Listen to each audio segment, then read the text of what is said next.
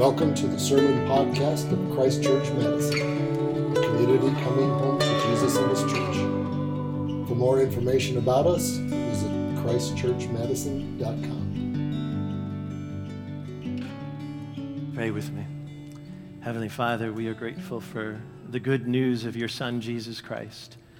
Lord, we're especially grateful that good news comes into times of great difficulty, and it redeems us. It saves us. It shows us a way of glory, Lord. It's not like the world's glory, but it is profoundly glorious. I pray, Lord, that each and every heart today, more of your glory would shine in and that we would reflect it in the world. I pray this in your holy name. Amen. You may be seated. It is such a joy to be with you here this morning. My name is Father Eirik. I'm here with my wife, Jeannie, from Light of Christ in Kenosha. It's just a couple hours away. We're actually on the lake, which helps quite a bit. For those of you who live near some of these bodies of water, it's helpful, right? When it gets really hot, it can be quite a few degrees different. And so it's a great blessing to live there. But it is a special blessing for me to be with you here this morning. I really have this sense that, like, I've not seen most of you before. You're new faces for me. And yet I have a deep sense that you are family, and that we share the same Father in heaven and the same Spirit and the same Lord, and we are kin. And so it's so good to be with you here this morning to share worship and to share fellowship and to come together around the Word. I want to talk this morning about suffering. Suffering as actually a critical, even crucial phase of growth. And it's not something that we often talk about. It's very contrary to the world. But I think it fits in with a series that I understand from Father Scott that you guys have been doing in Acts, because I'm sure at the stage that you're in Acts right now, there's been a number of folks who are really shining with the glory of God and a witness to Him, and it's coming fused through suffering, right? And then there's this manifestation of the kingdom, and it's so powerful, it's so redeeming, and lots of other people who are in the midst of their own suffering are drawn to the light because of that kind of witness and a kind of manifestation from the truth of hearts that are on fire with the Holy Spirit, that are completely dedicated to Jesus. And that kind of thing only happens in people's lives when they've been through some refining fires, and it's even a crucial phase of growth. I was thinking about this a couple weeks ago in the context of a former classmate of mine. Went to Wheaton College. I graduated a long time ago in 1987, and one of my fellow philosophy majors was a guy named Andrew Brunson. And Andrew's been in the news the last couple of years because he was recently released from a Turkish prison. He was a missionary in Turkey, and he was spreading the gospel there, and then he was wrongly imprisoned and accused for it. Definitely, Andrew is not a terrorist. I remember Andrew, he's a very mild-mannered man. He's very intense, as most complicated philosophy majors are, but he was a pretty, kind of like chill kind of a guy. And so the idea of him being in that situation was just mind-boggling. We prayed for 2 years. It was a whole prayer campaign that was gathered of his fellow alums to try and see what we could do through the power of prayer. And we really did storm the heavens. There was all sorts of other things that happened politically and interventions and so on. And he was eventually released. And he tells the story of his captivity. He had been raised in a missionary home, and he'd always thought, well, if I ever get imprisoned, I've read a lot of those stories about people who've been imprisoned, and I'm going to receive it, I'm going to cooperate with it, and I'm going to be like on fire in prison. And he even had this idea that while he was in prison, he would really experience the presence of God, because surely at that moment, the presence of God would be really life-giving, really vitalizing for him in his deepest moment of need. And so sure enough, the first month of his imprisonment, it was true. He's like, this is beautiful, Lord. Thank you so much for being with me in my time of difficulty. And he knew he was going to write a book, and he had the title of the book was going to be called The Presence. This is his story he tells. And he was working on it, his manuscript in his mind. I think he had writing instruments and stuff like that, but he had the whole thing laid out. But after that first month, he was transferred to a different prison. Then he very rarely saw his wife. Like, just every other week or something like that. He only saw his mother once in 2 years. And then he was all of a sudden feeling very much the loneliness of it and the boredom of it and the interminable aspects of just being alone. And he lost all sense of the presence of God. He's like, where are you now, Lord, in my time of need? And it was a kind of a suffering that for him was just beyond words. And it wasn't a physical torture, but the mental torture was real because of the absence of God's presence, the absence of those who loved him around him. He had a sense of people praying for him, so that was a grace. But in his time of trouble, he really didn't feel the Lord's presence. So it was a real suffering. But one thing that did happen during that time was the Lord did leave him incredible love for him, an incredible love for Jesus. He loved Jesus. That he had. And it was as if the suffering was a particular, like maybe it was a desert wind blowing on a flame, but it was still doing something in him. And it was causing to well up within him just songs to like, I love you, Jesus, and you're worthy of it all. And that sustained him. He didn't have the same sense of the presence that he had when he began, but he had that. He knew that he loved the Lord, and he was just loving Jesus. And as much as he could, he shared that love with people when he came across them. And he was released after a couple years of prayers and interventions, and that, he feels like, is the main message he wants to share with us. And it was forged out of a time of suffering. And he feels like that's the most important message he could bring to us back here in this so-called liberated West, right? That the verse that the Lord gave him was from Matthew 24, when Jesus is talking about end times and the disasters that would fall upon the believers, the time of suffering that they would be in. He talks about how men's love will grow cold because of the multiplication of evil and wickedness. And he said, I'm so grateful that the Lord showed me a value of love for him that was so hot that I could continue in that love for him. That was a grace, and it was a sustaining grace for him. And it was a value that he is now embodying and bearing witness, and he's having all kinds of opportunities to talk about suffering and how he was refined in that fire and is able to bear witness to a value that nothing can quench, a love that suffering cannot quench. His love had not grown cold, and he was able to bear witness to it, and he's bearing witness to us. I think a lot of times we resist the things of suffering, whether we come upon them passively. Sometimes it just happens, right? Sometimes it's actually something we have to enter into. That's more like what Jesus' suffering in the gospel is like. He has to enter into a way of suffering. He could have actually avoided it and sidestepped it. I think a lot of times in the West, we actually do sidestep it. My brothers in Nigeria, when they come over here, they say, it's so hard for us when you do not stand in the truth and bear witness to the truth, when we're bearing witness to it, sometimes looking down the barrel of a gun. And the reason you don't bear witness to it is because you're afraid of a little suffering of being politically incorrect, maybe. You want to just stand up for Jesus and declare that you're a Jesus follower, maybe even a Jesus freak. Because that's how they'll see you, right? And they challenge me on this. And I want to talk about that a little bit today because I think that's what Jesus is putting his finger on in the gospel. He's making such a move. It's so contradictory to the way that we operate in the world. It's such a contradictory word. But it's the way of life. And it's a way of entering into a particular kind of suffering that is kind of like a growing pain. But if you don't go through it, you will not grow. If you don't go through it, you will not grow. And it's a crucial phase of growth. For him, it's his cross. He's this miraculous ministry of multiplying wine and bread. It was festival. It was fun. And he said, that's not my hour. But this is his hour, and he's about to enter into what he describes as his glory, where he's going to bring glory to the name of God. And everything's been pointing to this. And it's mystifying to the disciples. They really don't get it. And the world doesn't get it. And when we enter into our cross, because we have a cross that we carry too, and it is actually unique to each of us.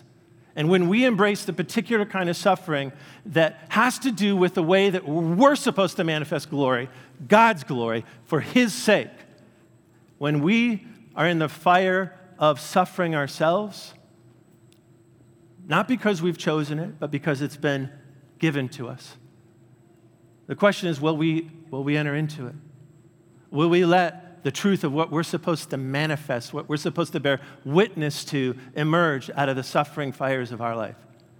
I think there's a lot of different ways I want to illustrate this, but one of the simple ones, I was talking with some friends in a small group context about this concept, this idea of, sometimes your real heart value, who you really are, shows up when you're in the fires of suffering or maybe even an evil situation. Certainly God hasn't brought it onto you, but you're in it. You're in it. And if you work with the Lord and a Father who loves you and a Spirit who will empower you, it actually becomes an opportunity to become more truly who you are, right? And one of the simple examples that we talked about, actually picked up from a friend of mine named Kevin Miller. He used to head up Christianity Today, and he talked about when he used to sit where you're sitting right now, and somebody was really butchering a sermon. He has a gift, and he, in fact, headed up preachingtoday.com. Right? So he's sitting out there where you're sitting, and somebody's doing a really lousy job of preaching and teaching. And he says, man, it was like fingernails on a chalkboard. It's excruciating. And it was a kind of a suffering. It was because he had a heart value that said, actually teaching well and edifying the people of God well is really important. And when I don't see that happening, I suffer a little bit because I'm actually a person who cares about that. I'm supposed to take that value and I'm supposed to manifest it in the church and in the world, and I'm supposed to help other people do that too. He understood something about himself that he would not have gotten if he hadn't had that experience of suffering in the way that I'm describing it. Does that make sense? Right? I think that's a very simple way that it happens, but there's more profound ways that it happens too.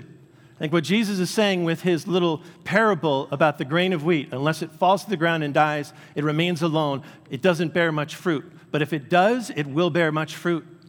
I think what he's saying is that there's a crucial way of growth. Just think about it. He's talking about this grain of wheat. It's actually, in order for it to mature and do what it's actually supposed to be and do, it actually has to go through this process of dying to what it was in order to live to what it's supposed to be ultimately, and the glory of that, of fruitful living, of abundant living, shared and spread and given to people to enjoy. And what he's saying is, this way is my way. That's very different from the way of the world. Just a brief little bit of context. Jesus is saying this right after he's raised Lazarus from the dead. And even in our passage, it talks about the leaders of the Jewish people saying, look, everybody's going after him. What are we going to do? Because they're feeling threatened. He's gaining momentum. He's picking up steam. And then these Greeks show up, these Greek Jews, and they're like, we've heard a lot of good stuff about this guy. We'd like to meet him too. I mean, he's on the ascendancy, right? He's upward affiliating, if you will. Now some Greeks, who were kind of like the cream of the crop of the culture of that day, they want to connect with him too. And that's when he brings this word. He says, I'm not going the way of more and more power. It's a very powerful thing he just did, raising Lazarus from the dead. That's not how I'm going to spread the word. And I could get more and more of a phenomenon going on here and gather more and more people to me, but I'm not doing that. I'm going a different way, and it's a way of suffering. Jesus is not a masochist, right? So he's not saying, find out what you can do masochistically in order to do this. What he is saying is that it will happen in your life.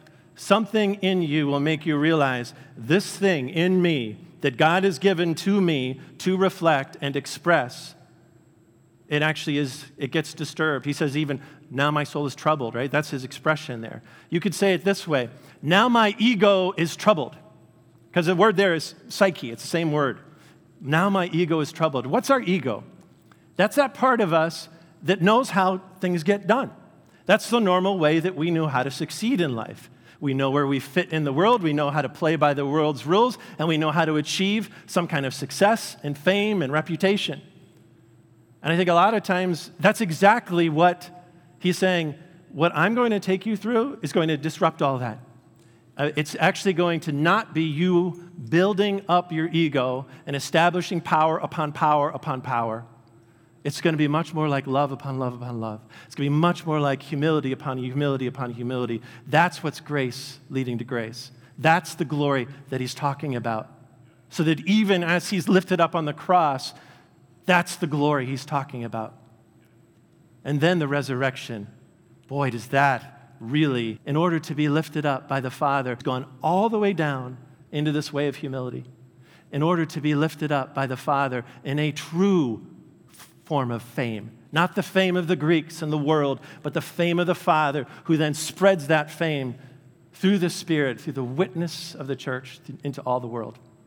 That's the glory he's talking about. I think there's a similar kind of a glory that he would call us to. I think sometimes it might be that part of you that you've actually tamped down.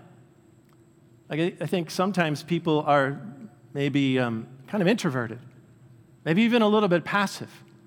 And maybe that's because when you grew up in your family context, the way that your ego had to get formed in order just to survive was like, I'm not allowed to actually emerge out of my shell. Otherwise, I'll be hammered down like a nail.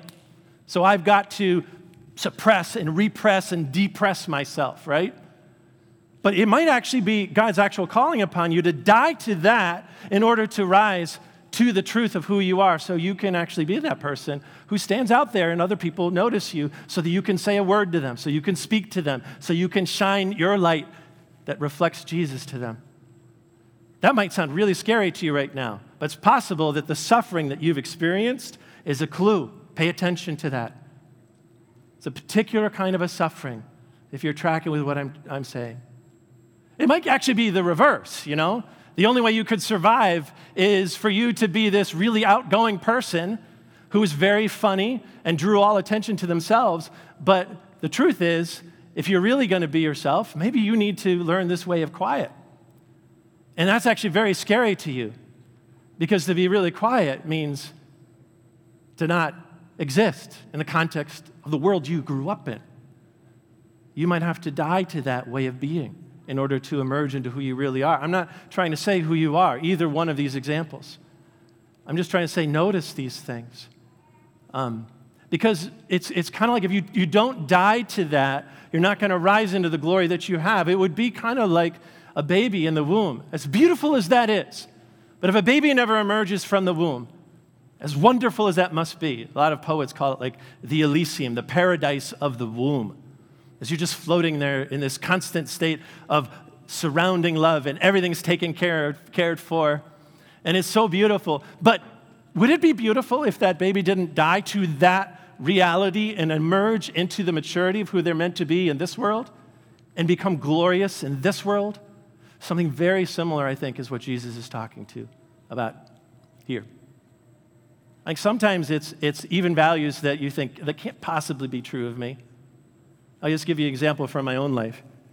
I went to a friend's church. I have a prayer partner, Pastor Keith. He's a church just down the road from us, and he's a dear friend. We're just kindred spirits. He's part of a black Pentecostal church. They really believe in the gifts of the Spirit, and the gifts of the Spirit flow there. And his boss, we've got bishops here, but he has a guy who's an apostle. He's kind of a prophetic gift, and I've met him before. His name was Apostle Leon Walters, and a good man. I've been blessed by him before, but I decided to go to one of his services. It didn't conflict with any of ours, and just support Pastor Keith. So I'm sitting there, again, kind of like where you guys are. I'm in an environment where I don't know anybody. And in the middle of the apostle, his sermon time, he just says, who are you? I'm Eirik. He says, would you please stand? Okay. And he said, Derek, he didn't get my name right. He kept on saying Derek. Derek, I think I've got a word for you. He says, I think the word is radical. I'm like, no, you don't. You need to go back. Check that one again. I didn't say that out loud. I was trying to be respectful. But he says, yes, I think I'm hearing the word radical. And even some people who know you And the few of you who might actually know me, you probably do find this funny. Like I see a few people here. Think of me as radical. Does that make sense? I'm like, no, that's not right. No, radical. He said it 3, 4, 5 times just to make sure I really got it. And he said, I want you to know that the ministry that you carried forward in the future, people will notice that about you, which is bizarre. You'll think it's bizarre. Thank you for that. And that the joy of the Lord will be your strength. And the Lord had been saying that to me for a while. My enjoyment of the Lord and the joy of the Lord would be my strength. And whenever I say that, I feel like I want to jump a little bit. And that's not normal for me either. I'm usually just kind of stiff because I'm Norwegian. And he said that to me, and everything crystallized all of a sudden because I remembered another situation about 10, maybe it was 15 years ago. I'm terrible at time. And I was at this Anglican gathering of a bunch of Global South partners. It was at Wheaton College in a 2,400-seated auditorium. It was jam-packed with people in the aisles. I think it was called something like Anglicans Awake, which was really good because my sense of Anglicanism for a long time was just very, very staid and stately, which is beautiful. I like that. But we did need to wake up. And so we were having this wonderful time of worship. At a certain point, this was after the Eucharist, I'm standing over here, and I think this is where all the clergy were. Somehow I ended up in the clergy group, and I was with Bishop John Ruchahana and a whole bunch of other people.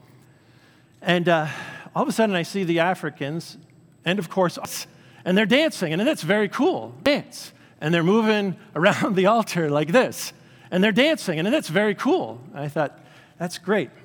I'm glad that those guys are doing that. They're going to hold up the wing of the church that's really enthusiastic. Praise the Lord. Privately, I say this. And then I'm going to hold up the other wing of the church, right? And I'll just stand here so that they know that we're all in this together, kind of. And then Bishop John turns to me at one point. He says, you go dance too. And I really respected Bishop John. He'd lived through the genocide and had led in the reconciliation process there at Rwanda. And he says, you go stand too. And I said, no, I don't dance.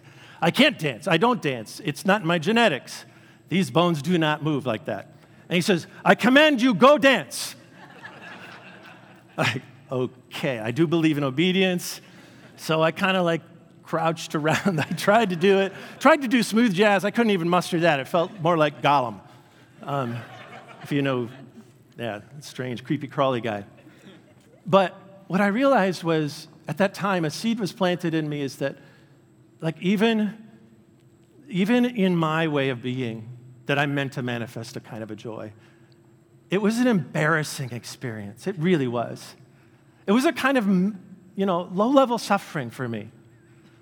And I remembered all the times when I was a kid, my natural, ebullient ways of being, they got tamped down. I think that happens a lot in our culture too, doesn't it? And I remember Leaf and I, my brother, we would get cookies or ice cream and we'd just start to dance. We would move. And our bodies could not help but express that heart value of joy. So I would say, maybe notice the sufferings that you felt when you were shamed. And what was that value that you were shamed about?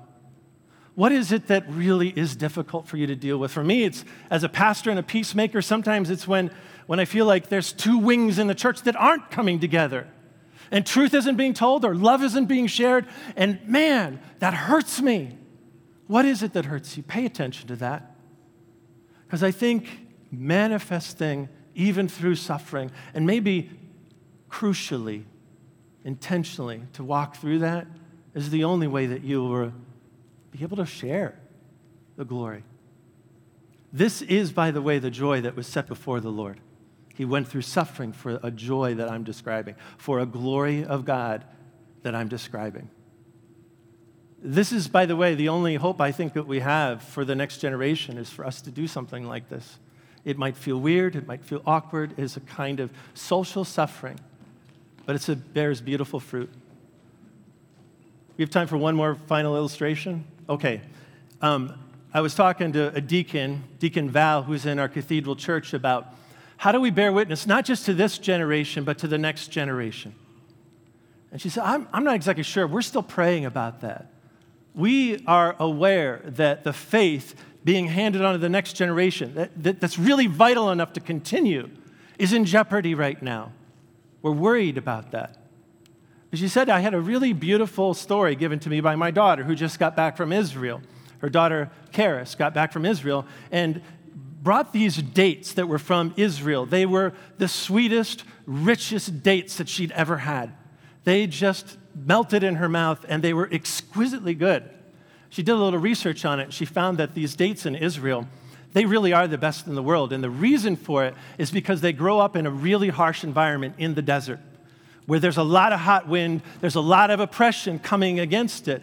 And those plants somehow in their genetics, they know that the only hope for the next generation is they take all of their energy and put it into those dates, which are the seeds. They need to die even to, you could say, their own beauty.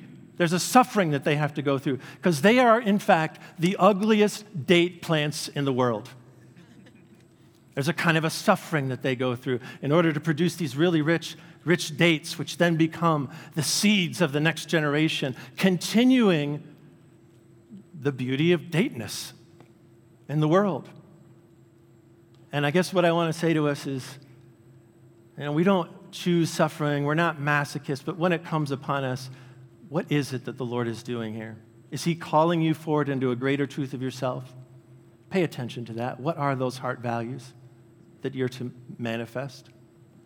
And even if it's awkward, and even if you feel like I did, like Gollum dancing around the altar, or like a shriveled up plant, but you're totally dedicated, however awkward it is, to manifest the unique value and glory of God, I just want to encourage you to do it.